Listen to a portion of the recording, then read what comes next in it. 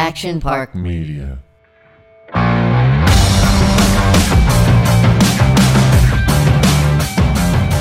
All right, welcome to Ramble On, the official podcast of the very, very unofficial TV show Ramble On. And we got stuff this week. I mean, I got a meeting right after this. We got agency meetings. We've got a whole bunch of stuff. So I want to talk about this. The sales rep Jared saw it.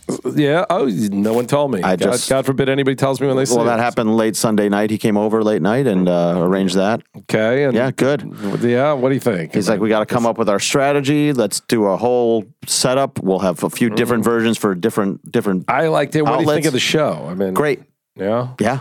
It sounds really enthusiastic. No. He was like, he goes, how can you lose with this cast, this crew, this group? He goes, it's awesome. Nothing about the writing or directing. No. I mean, he if it's any consolation, he laughed a few times during the show. Yeah, I think that's worth something. He thought it was good.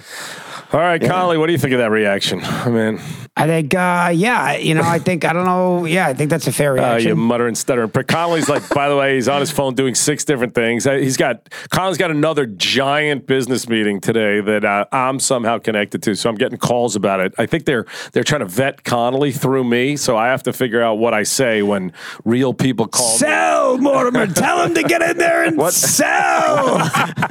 That's pretty good. That is pretty good. Yeah, that's Trading Places for anyone who doesn't know.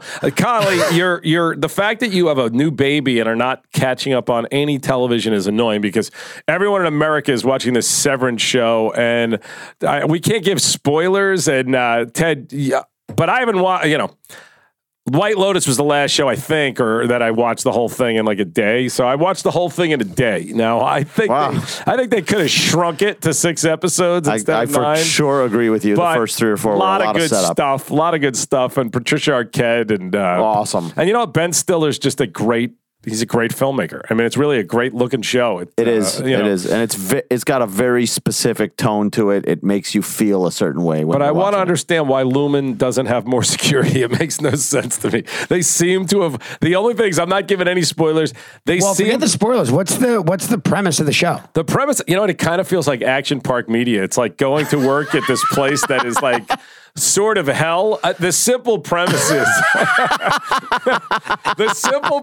is do they have any NFTs in there, bro? I don't think they do. The simple premise is that they implant in your brain a chip that severs your work life from your personal life. So when you get to work, you have absolutely no memories of your outside life. No distractions, no headaches, nothing. Yeah, imagine putting stock tip, like a chip in his head where he doesn't come home with any of his problems in the office. Oh my God, like none of Dave's Tinder blow-offs, and he can just put them out of his head and cut clips. Oh, exactly. God. And then when they go home, they don't have a clue what they did at the office all day. Good day at work, bad day at work. Well, and they don't know what they are doing at work. Yeah. So which is what Dave is pretty much like at this point. It's just, it really, talk about an easy sell conceptually. Oh, right? yeah. It has a feel like, the way I call it is, it's lost in an office. Well, I think it's the Twilight Zone, which Lost was a Twilight Zone. I mean, it's a long Twilight Zone episode. Is it dark? It's very dark. Very dark. And Patricia Arquette is very dark in it. But you know who's great? There's a couple of people who I just love. And I don't know the head. I don't even know what his job is. Adam Scott's awesome. I don't know what the head of security. I don't even know what his title is. He seems to do everything. Who else is in it? Walken's in it. Turturro's in it. Turturro is awesome in it. It's a wild show because at times it feels like almost comedic, and then it's really dark. But it's like Cable Guy. Yeah, Cable Guy this time is we're back to Cable Guy. All right. I loved Cable Guy. I think it's one of I like Cable Guy too. I did too. Think it's like I didn't. What's interesting about Cable Guy? I saw it in the theater, and at the end of it, I was like, I don't think I like that. And after that, I couldn't stop watching it. It resonated well. I literally, and I've seen it now probably 50 times in my life, but like during college, everything, I was like, I couldn't get enough of it. Ben Stiller's a fucking genius. I mean, he is. He really is. He's very good. His comedy was one thing, but now he's doing these dramas. It's so well directed, and it's so specific, the world that they've created. Again, I have so many questions when more people watch this because Why are they using like computers from the 1980s when they seem to have technology that is like in the future? I don't understand. There's a lot of things that are a little anachronistic in it. But why? I know it's not accidental. I know No, it's not. I think everything has a purpose. I think I saw a Betamax in the show. I mean, it just was. It was just weird. Well, I mean, the monitors they have on everybody's desk are literally the size of a boulder. I mean, they're like 20 by 20 boxes. Bringing it back to sort of the ramble on world. I mean, Apple. I mean, at this point, they just tell the filmmaker or the director, creator, whatever, just go do your thing, right? It feels like it. I mean, Ben Stiller is obviously in a position, and I know it's Endeavor Content who we're going to meet with about Ramble On, but they are an offshoot of Endeavor Agency, and now they're their own content company. So they're just making. You know what? It's definitely the show to watch right now, for sure. It is. It is definitely. I fucked up Charlie. I got Charlie Sheen. I said, you got to turn it on for a sec. Tell me if I'm crazy, because I go to sleep at like 9:30, and I'm like up at 2 o'clock in the morning watching this, waiting to see what happens next. So Charlie watched the entire thing in 24 hours as well. And I think it's one of those shows which, one of the best compliments, unlike what Jared had to say about the show. Everybody who saw Ramble On at the screening, or most of the people that I liked their reactions, were like, that's one of those shows I just want to watch more and more and more and more. Yeah.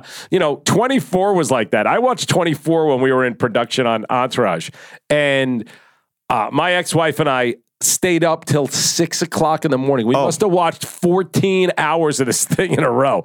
You a 24 fan? No, but I do remember the frenzy around 24. And you know who was a fanatical fan of 24? Ben Stiller. Oh, really? Really?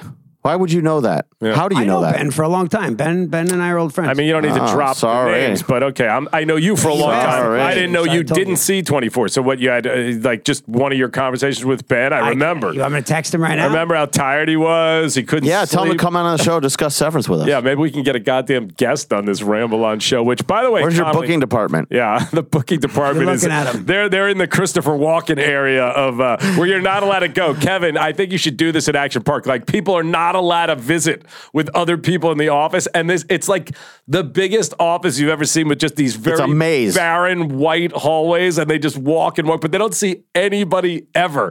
You know what I started watching last night? We got a couple episodes in, and I'm kind of into it. Inventing Anna. I heard it's down that road. I haven't seen it yet, but I did see the promo for it. It's fun, and I have to say I was unsure.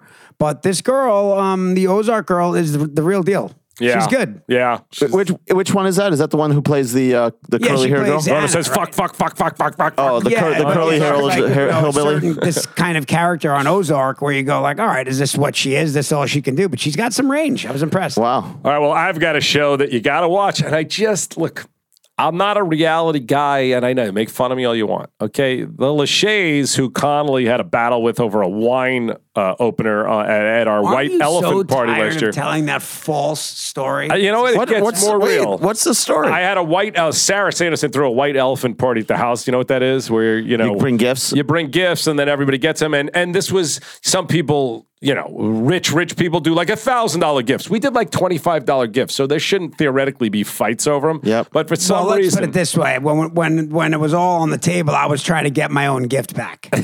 Connolly wanted his gift so badly. What do you mean gift? No, you wanted the wine opener, right? But because I lost the candle, I brought like a pretty expensive candle. I thought that would be a fair gift, and then when I saw that there was like dog poop calendars going around, sounds more like an episode of Clue. I literally made a strong play to get my own gift back. All right, I don't remember you trying to get your own gift back. Here's all I know.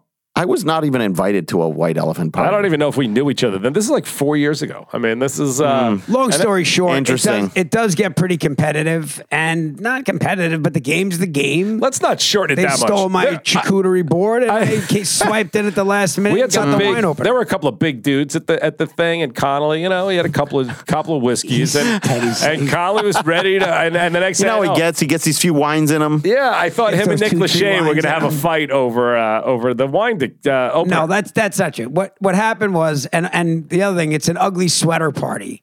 And Zulai, who's like the nicest girl in the world, says to this like giant dude and his girlfriend, "Oh my God, you guys won." which I guess, how would you feel, Ted? If I won the ugly sweater Well, party? if you like went to an ugly sweater party and somebody basically told you that, hey, congratulations. Azulay meant You have it as the a compliment. ugliest. To You have me, the it ugliest sounded- sweater. Yeah. I think that's the greatest thing ever. This- I went this there is- with a purpose to Here's beat what's everybody's happening. ugly sweater. Ted, To me, Here's it what's sounded happening. weird.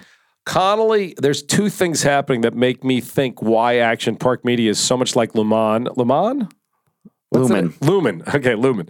Why The Office? Lumen. Because it stems from the top. Patricia Arquette is she looks a little like Connolly, by the way, in the show, a little bit, you know? And I think that what happens is Connolly sees the world in a very different way than everybody else. If you're told at a white elephant party to bring $25 gifts, Connolly thinks he's being like gracious by bringing a $200 gift. I brought out, it was $100. All right, And it but was you're it was fucking a everybody $50 else up because everybody sees the $100 gift and like then they Yeah, and start there's clearly fighting. a quality difference between 25 and 100. But he doesn't understand that he's messing everybody up. That's one. Number two, an ugly sweater party. You're attempting to have the ugliest sweater. That's the plan. So his beautiful, sweet girlfriend walks in and compliments someone and says, "Oh my God, you won." She didn't say, "Oh my God, you're so ugly." She said your sweater. If it were me, I would have been Like, clearly, you've got the ugliest sweater. Congratulations. Yeah, no, she said you have the ugliest boyfriend. I'd understand. Or why your those dog or are. your child.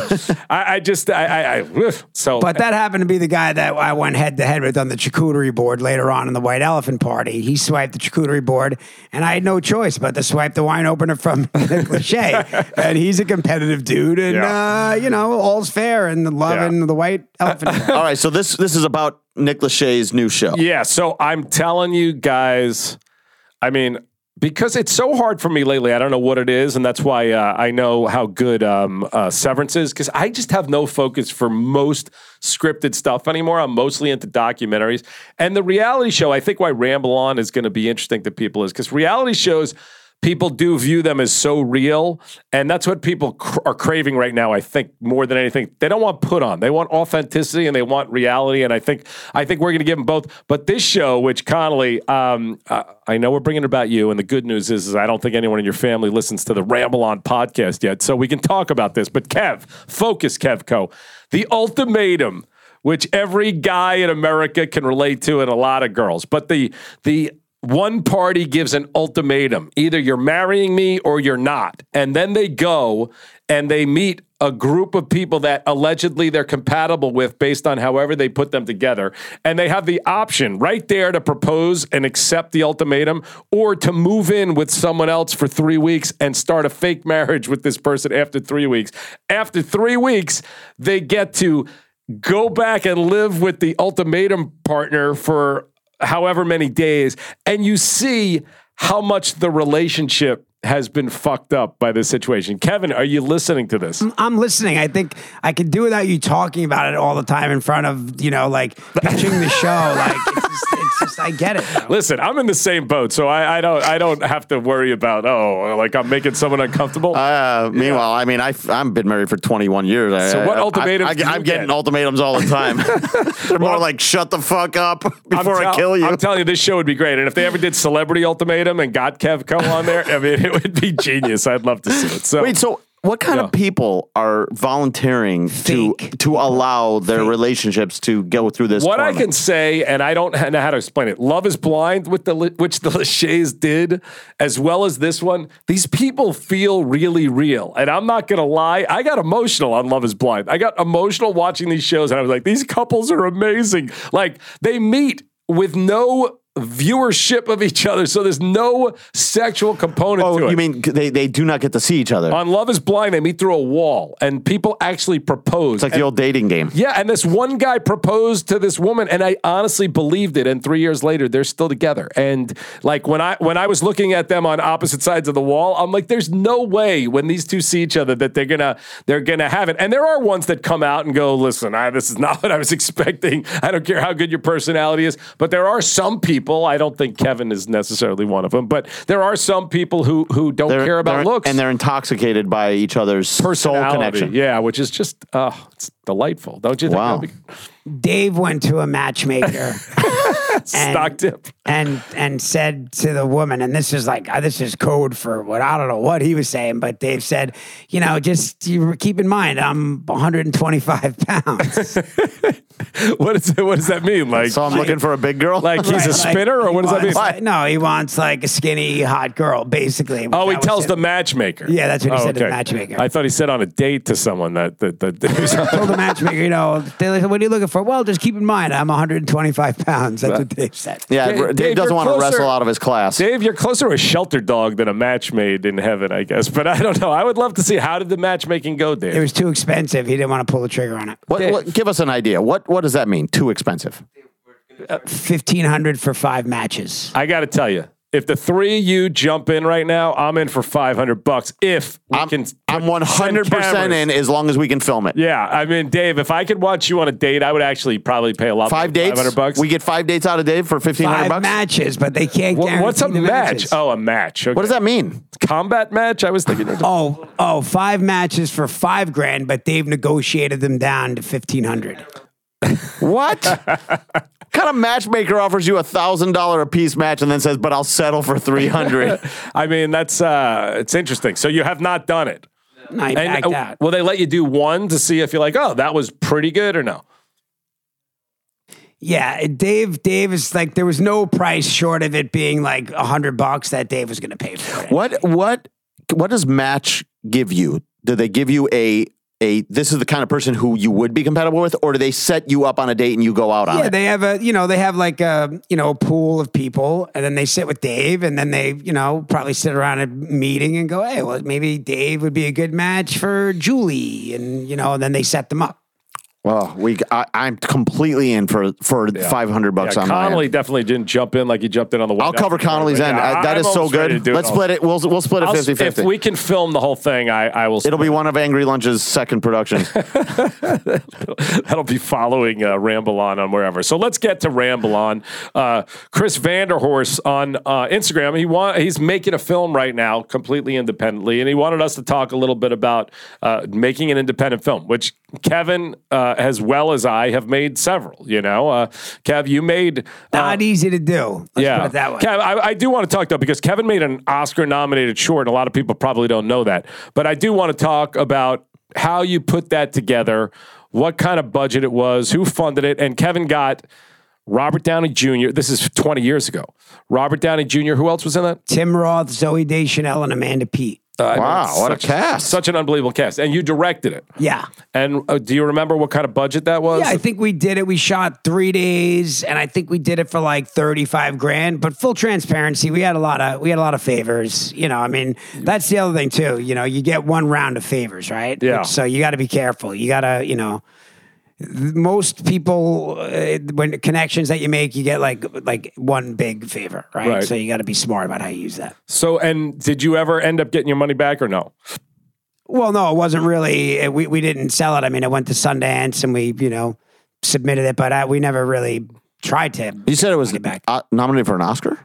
Yeah, well, it made it to the final 10 round of the Oscars. So basically, if it was today, we would have gotten the Oscar nomination. Oh, because the old format was less. And also, this was like it's like 2003, like the heat of like the war in Iraq. So there was like the other movies that I was up against. It was like, whoa, it was heavy duty. Ours was like, And so but either way, how'd you go about doing that? You decided, who wrote the script? Cassavetes. Oh, Nick Cassavetes. So you had a great writer, Nick Cassavetes. And I'd been, it's a good story about Toby.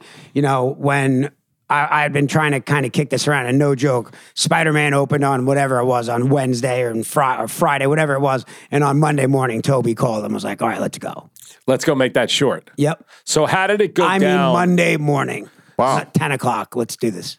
So that's a pretty good call after that. And, on Entourage, we did a little, which Kevin has told me wasn't exactly how I thought I remembered it, but Aquaman opening was based on what I thought Connolly told me about Spider-Man.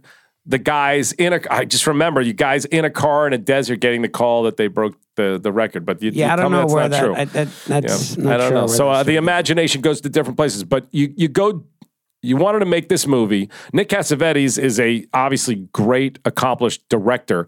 How does it first thing is, because everybody's asking, how do you go make an independent film? First thing is get a good script. That is the key to the start of the process. So how do you get more? Just like whatever, in whatever real estate, it's location. It's script, and more script. That's the first place to start. It's got to be ready to go before you start, bouncing. So I guess two things. Nick's a very successful director. Why did he write a script, and why didn't he want to direct it? Or did you ask him to write the script? Yeah, I mean, I was, I had a draft of it, and then when we were, it was kind of just fun for everybody to be involved. It was like, all right, Nick was going to knock out a draft. Toby was going to produce it, and Toby did someone really come up with the idea though, or how did it? Yeah, I had a loose idea. About it. Right. And then these guys came in, and there used to be a program called Fox Search Lab, which was at a Fox Searchlight. So that's kind of where we did it. So it was a short film program that Fox Searchlight used to do. Wow. It's awesome. And so then you went and made it. So the first But thing, in those days too, there was, like you said, and we've talked about this as well, there was a hard cost. Right? Like you get all the favors in the world, but that film costs money. Right? Nowadays, you really, your excuses are cut down by a great deal. Right. Due to the fact that, I mean, come on, man, these even, whatever, not that you're saying that it has to be this way, but you could shoot a really high-end movie on an iPhone. Absolutely. You really could. Steven Soderbergh has. I mean, and by the way, that was 3 or 4 iPhones ago. You could 100% shoot a very good looking movie on an iPhone. And then cut it on your Mac, cut it on a Mac, and you really can do the whole thing alone. Yeah. But without the strong script, that's it. Yeah. And then the other big one, which is funny, we talked about this, production sound is massive. Yeah. It's a place you can't cut corners. Right. You want great sound. So, my first short film, which I got out here. I really had no idea what I was doing. I was going to amateur stand-up nights. I got a temp job. I was working in the mailroom at New Line Cinema. And I wanted to make a film. I didn't know what to do. I had never written a script. I had never done anything. And I took a UCLA extension film class, which you pay like $300 and you go at 7:00 at night. And it's crazy to think about this, but I went into the class, and the first night the teacher says, everybody get up and pitch me your movie. Pitch me your movie. And all these kids or whatever they were got up and pitched movies. And I'm a nasty guy, but they were so bad that they were funny to me. And the idea of a pitch, which, to be totally honest with you, I didn't even really know about, like, pitching studios yet or any of that. So I kind of learned this at this extension class. But I went home, and I actually went to New Line the next day, and I was in the mailroom with a guy named Tommy O'Haver, who became a successful director. He made a big Sundance hit called Billy's Hollywood Screen Kiss, and he's worked for like 20 years. But we were both in the mailroom making $300 a week in the mailroom, and I said, "Yo, I got this idea last night, like all these horrific movie pitches. Let's just write them." So we sat down like at lunch in the mailroom and started making up really bad pitches for movies.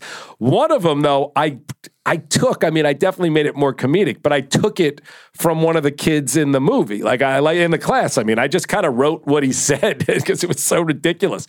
So then I go, okay, like, let's go make this movie. How do we do this? So script is everything until you have a script. Then you need money, and then you need actors. Yeah. So what I did was, even before I had the actors, I was doing stand-up amateur nights. I handed out flyers to everyone at New Line Cinema. Now, just there's a little cut in time here because I actually I left New Line Cinema. There was a scene in Entourage with the mail guy where Ari yells at the mail guy. It was kind of me. What happened to me is I had a late-night card game with Scott Lavin, who ultimately became Scott Kahn, played his character's name on Entourage. But I was up till like 5 a.m, and I walked into New Line the next day, and this VP, I can't remember her last name, Marjorie, comes storming out of her office with a hot cup of coffee. I'm pushing my little mail cart, and she smashes into me and spills coffee all over me.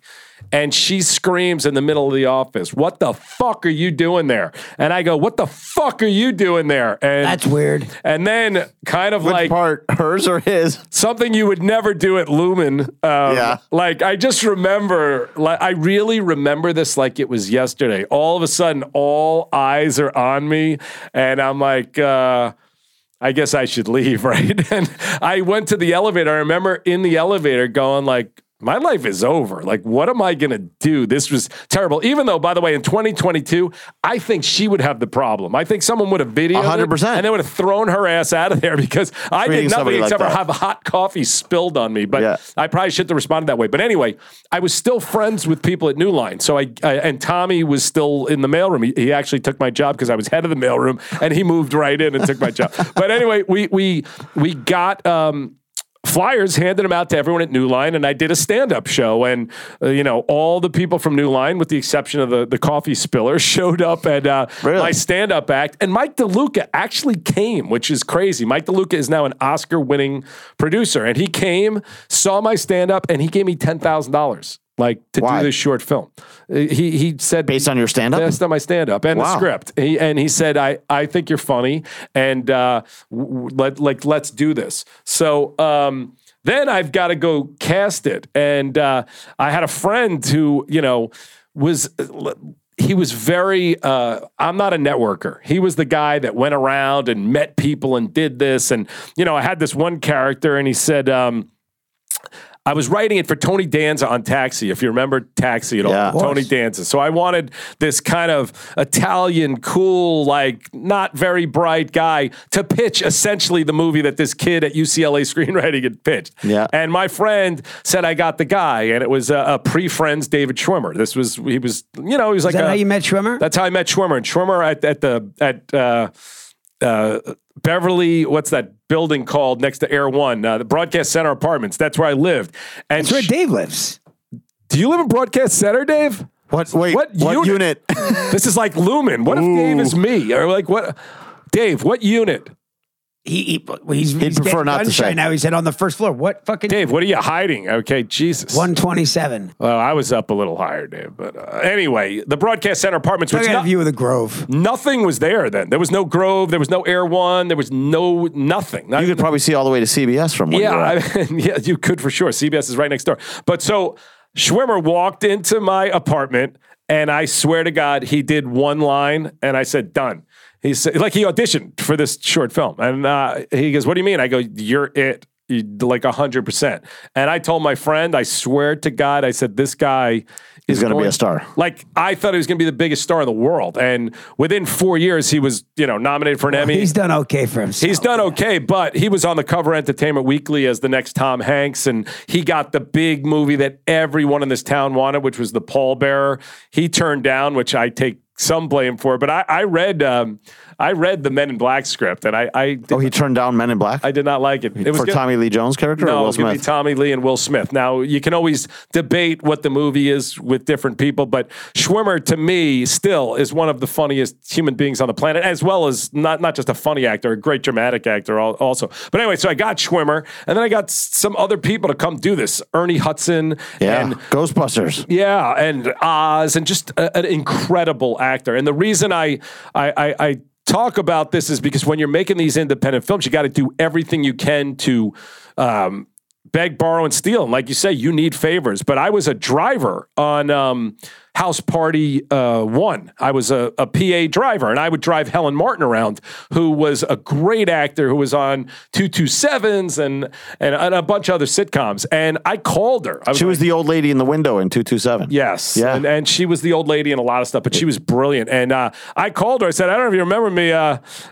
but I drove you around like 7 months ago, and I'm making a movie. And she's like, what's it pay? And I'm like, nothing. And I sent her a script, and she came and did it. By the way, this movie's, you can see it on the internet. It's called The Pitch. But I then went and, like Kevin said, I found every favor I could get. I called friends who knew cinematographers. I called friends who knew sound people, editors, et cetera, et cetera. And we put it together with Johnny Silverman was in this also. Wow. I put myself in it with a great head of hair at the time. Like you said, I mean, obviously the script is a big thing, and then actors is also the big thing. The other, who are we talking to? What's the guy's name that's doing his short film? Because I think I got a DM from this guy. Is this the guy you're talking about? The guy that hit you up on Chris Vanderhorst? Oh, is that the guy? That's who one of the people who told me he's making a short film. Okay, well, the other thing too is you want to write your short or your script around locations that you can get, and preferably one that gives you a little production value. Yeah. The bad version is, if you shot at an abandoned racetrack. I don't know, something with structures, something to make it feel big to give you a little production value, right? I mean, you don't want to shoot, against a white wall. So while you're writing, keep that in mind. So I would have liked to know this when I made my short, because my short was a one camera angle, and it was just people pitching. So and why I talk about this is, directing can be many things. Obviously, directing is very important, how you handle your actors, how you help navigate the script.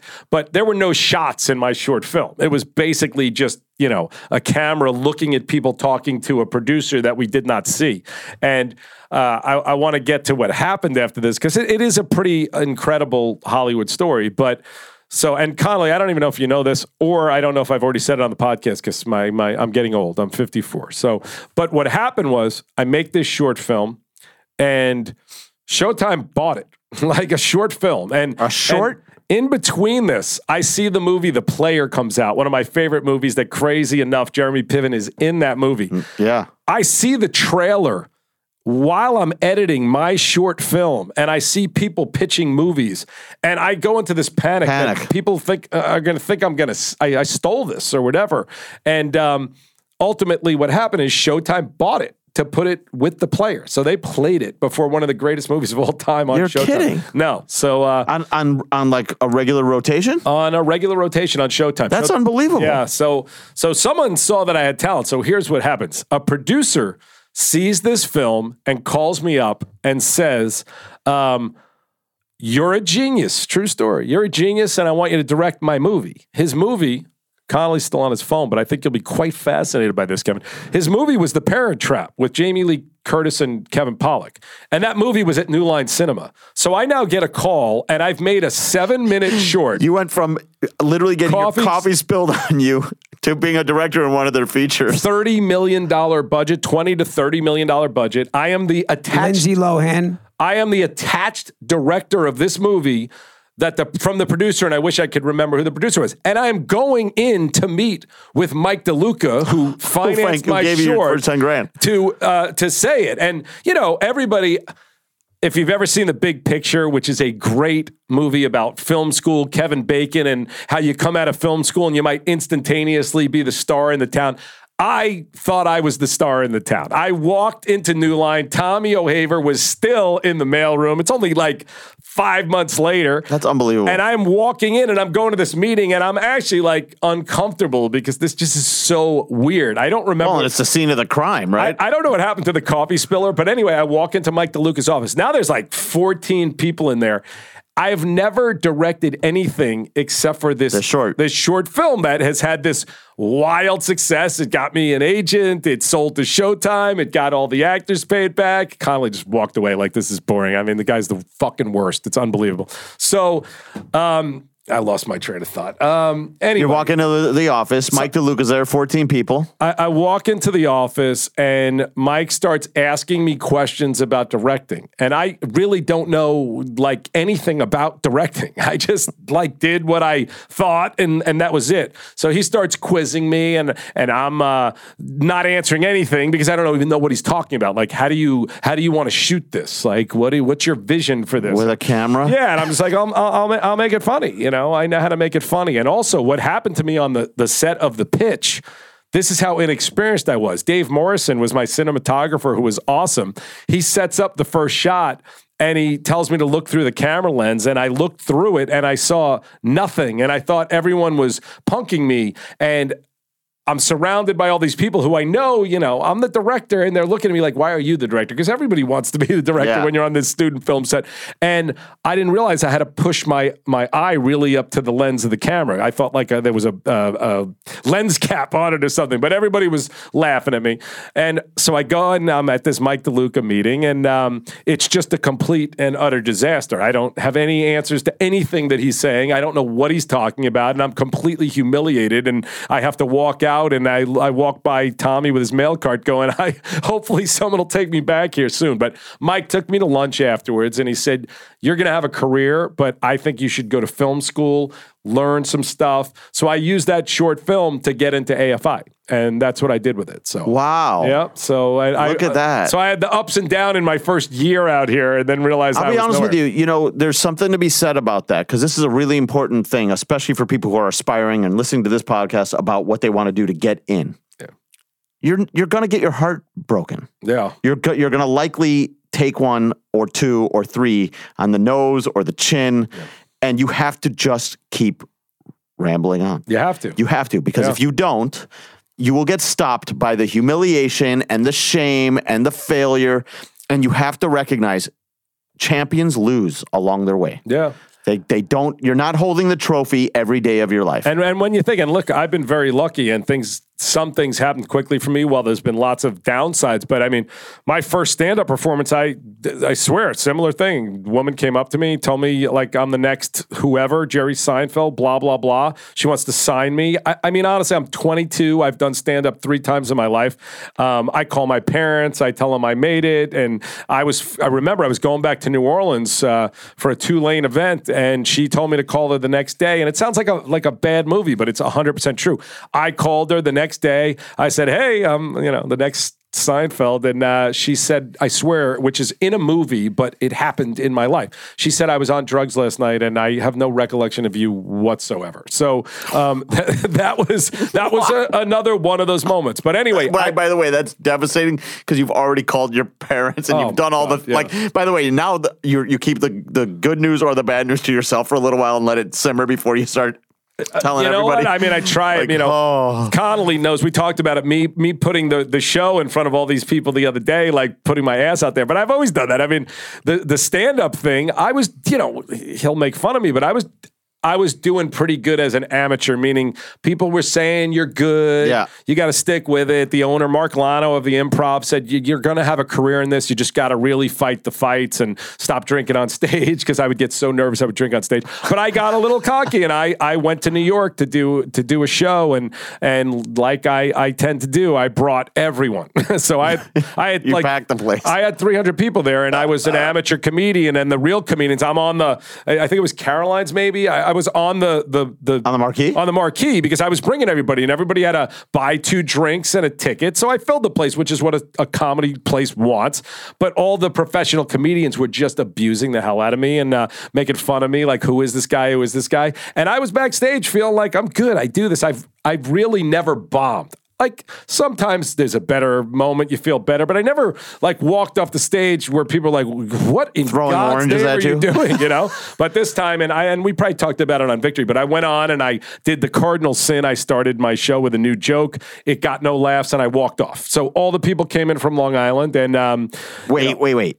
You did one joke. I did one joke and left. Yeah, I not because I was angry. I broke out into a cold sweat.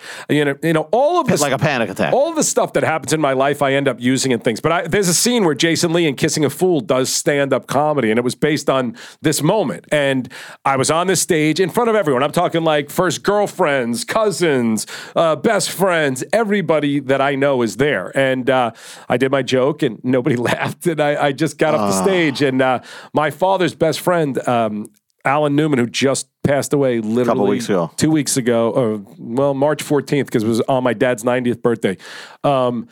He knew me since, I was a kid, and he always told me like I was the underachiever, that I was going to be somewhere, something. He called me up the next day and said, you're ruining your parents' life.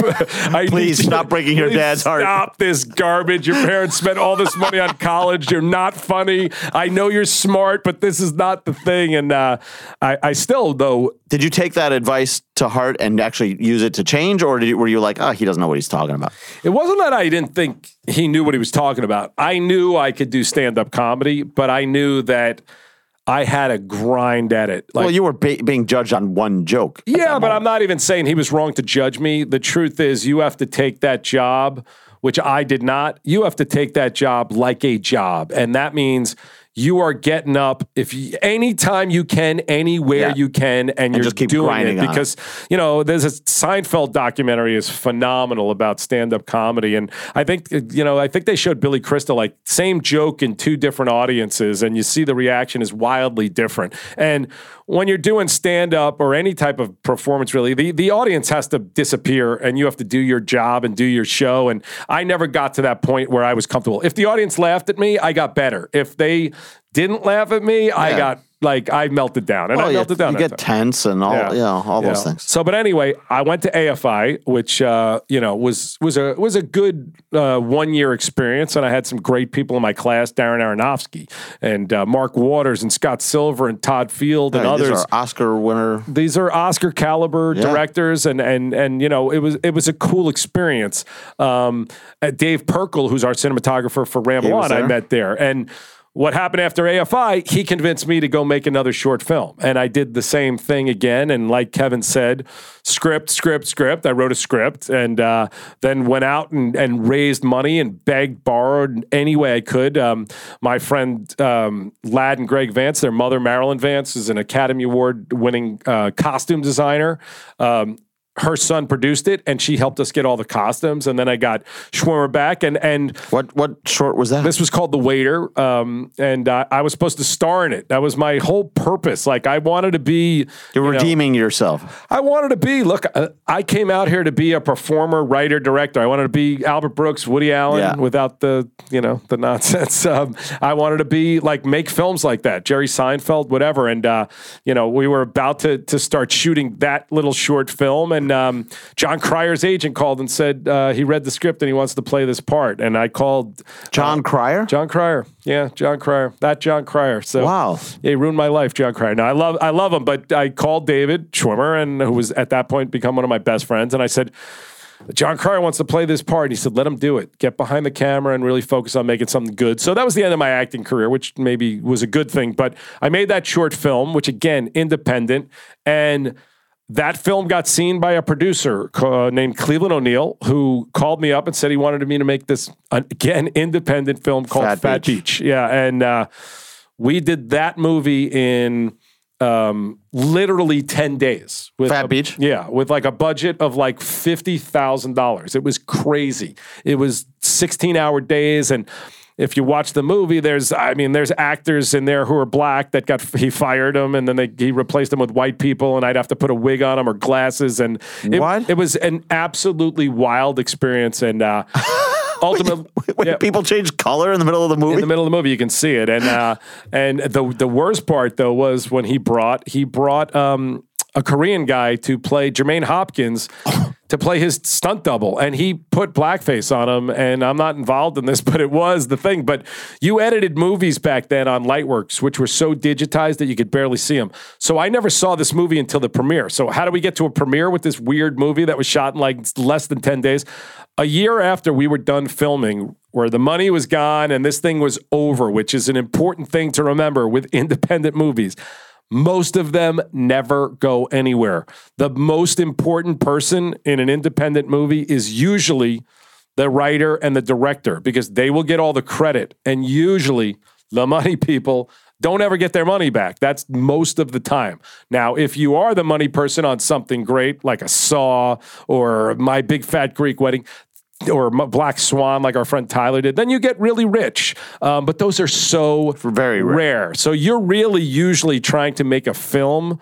And as to Kevin Connolly's point, you want to keep it in small spaces if possible, but still looking good. Like, a perfect example is, Darren Aronofsky's Pi, or Quentin Tarantino's Reservoir Dogs was mostly in that warehouse. And Memento, those kinds of films. Yeah, and you see Quentin obviously made a movie that almost could have been a play, and then you see what talent the guy had when he had unlimited budgets, but to make his first one, that's how brilliant he was. He said, let me keep this thing contained. Let me show people how I can tell a story, how I can really do dialogue, and obviously it was great. But so I made that short film that led to Fat Beach, and then Fat Beach was out of money, out of business, and this this friend of mine, Aaron Weinberg, saw some dailies and said, I could sell this thing. And the next thing I know, we were back up a year later. That movie was shot like the first half, and then you could see people aged as it goes on because it was like a year later. Their hairs were different and everything. But ultimately, we end up selling it to Live Entertainment, which was, I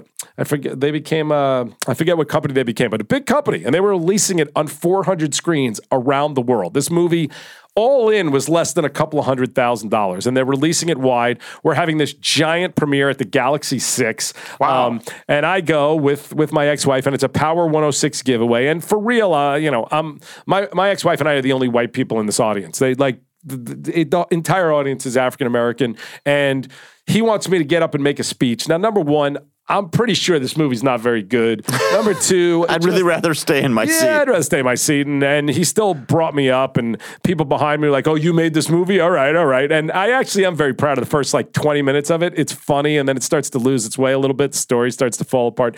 But when we got to the guy in blackface, which I'd never seen, and I saw it on a giant screen in front of 2,000 people, and they went 2,000?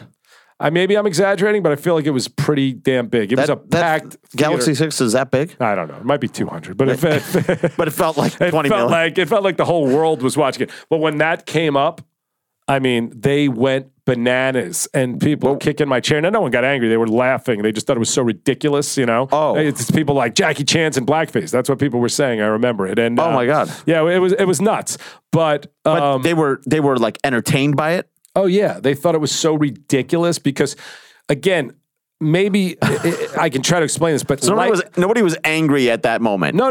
Lightworks was one of the first editing equipments. So when you edit, it was so pixelated, you wouldn't see it. When you saw film on a giant movie screen, you could see totally everything. Different. So it didn't even look like it wasn't even like he was in blackface. It was like there was a couple of lines of shoe polish on it. It was almost like they didn't even try to cover it up because we never thought anyone would notice it. And once you saw it on a screen, you were like, God. What the hell is this? So it was pretty uncomfortable. But hold on one second. Is Kevco giving me a sign?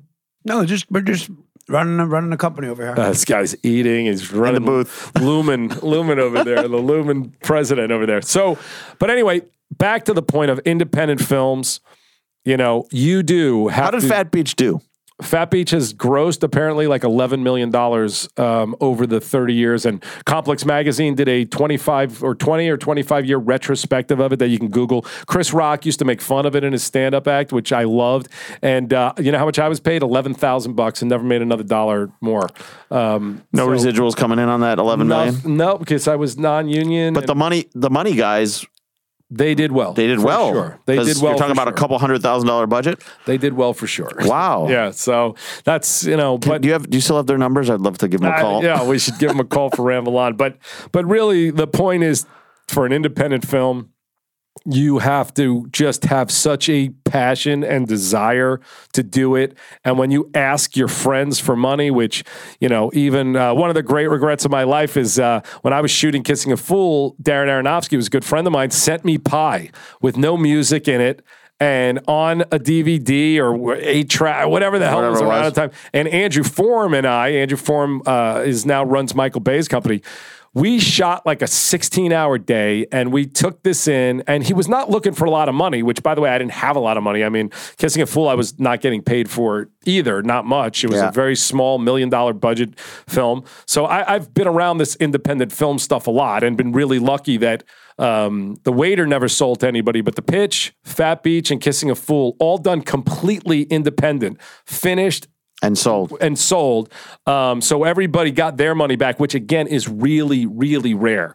But we had Pi. We had Pi, and we watched it like in our hotel room at 4:00 in the morning, and we thought there was something there, but there was no music. It was black and white. We were watching it in a hotel room on small screen. On a screen like they have on Severance. Yeah. Like they're working on at a Severance.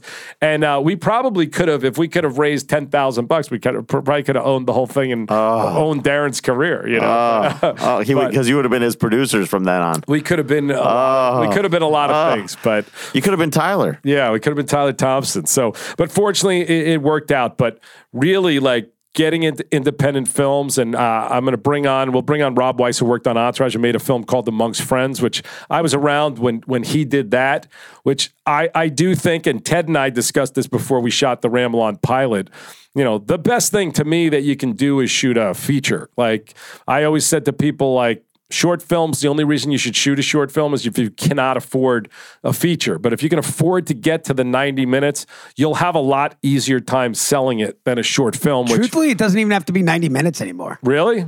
Why? Just because of the streaming aspects? I think like within reason, but I think you could get away with like in the 80s. Well, Ramble On's at 31, so maybe we could stretch out the credits. Maybe we could just put it on repeat 3 times. It's 93 minutes. I'll always wonder if we should have done 3. We'll see as we go to market with this thing, which again, I really do feel it's great. But, yes. we're not going out with an independent film and going, here, buy this for X amount of dollars and play it, which I'd bet my life if we had 90-minute film that was as good as this, we would sell it.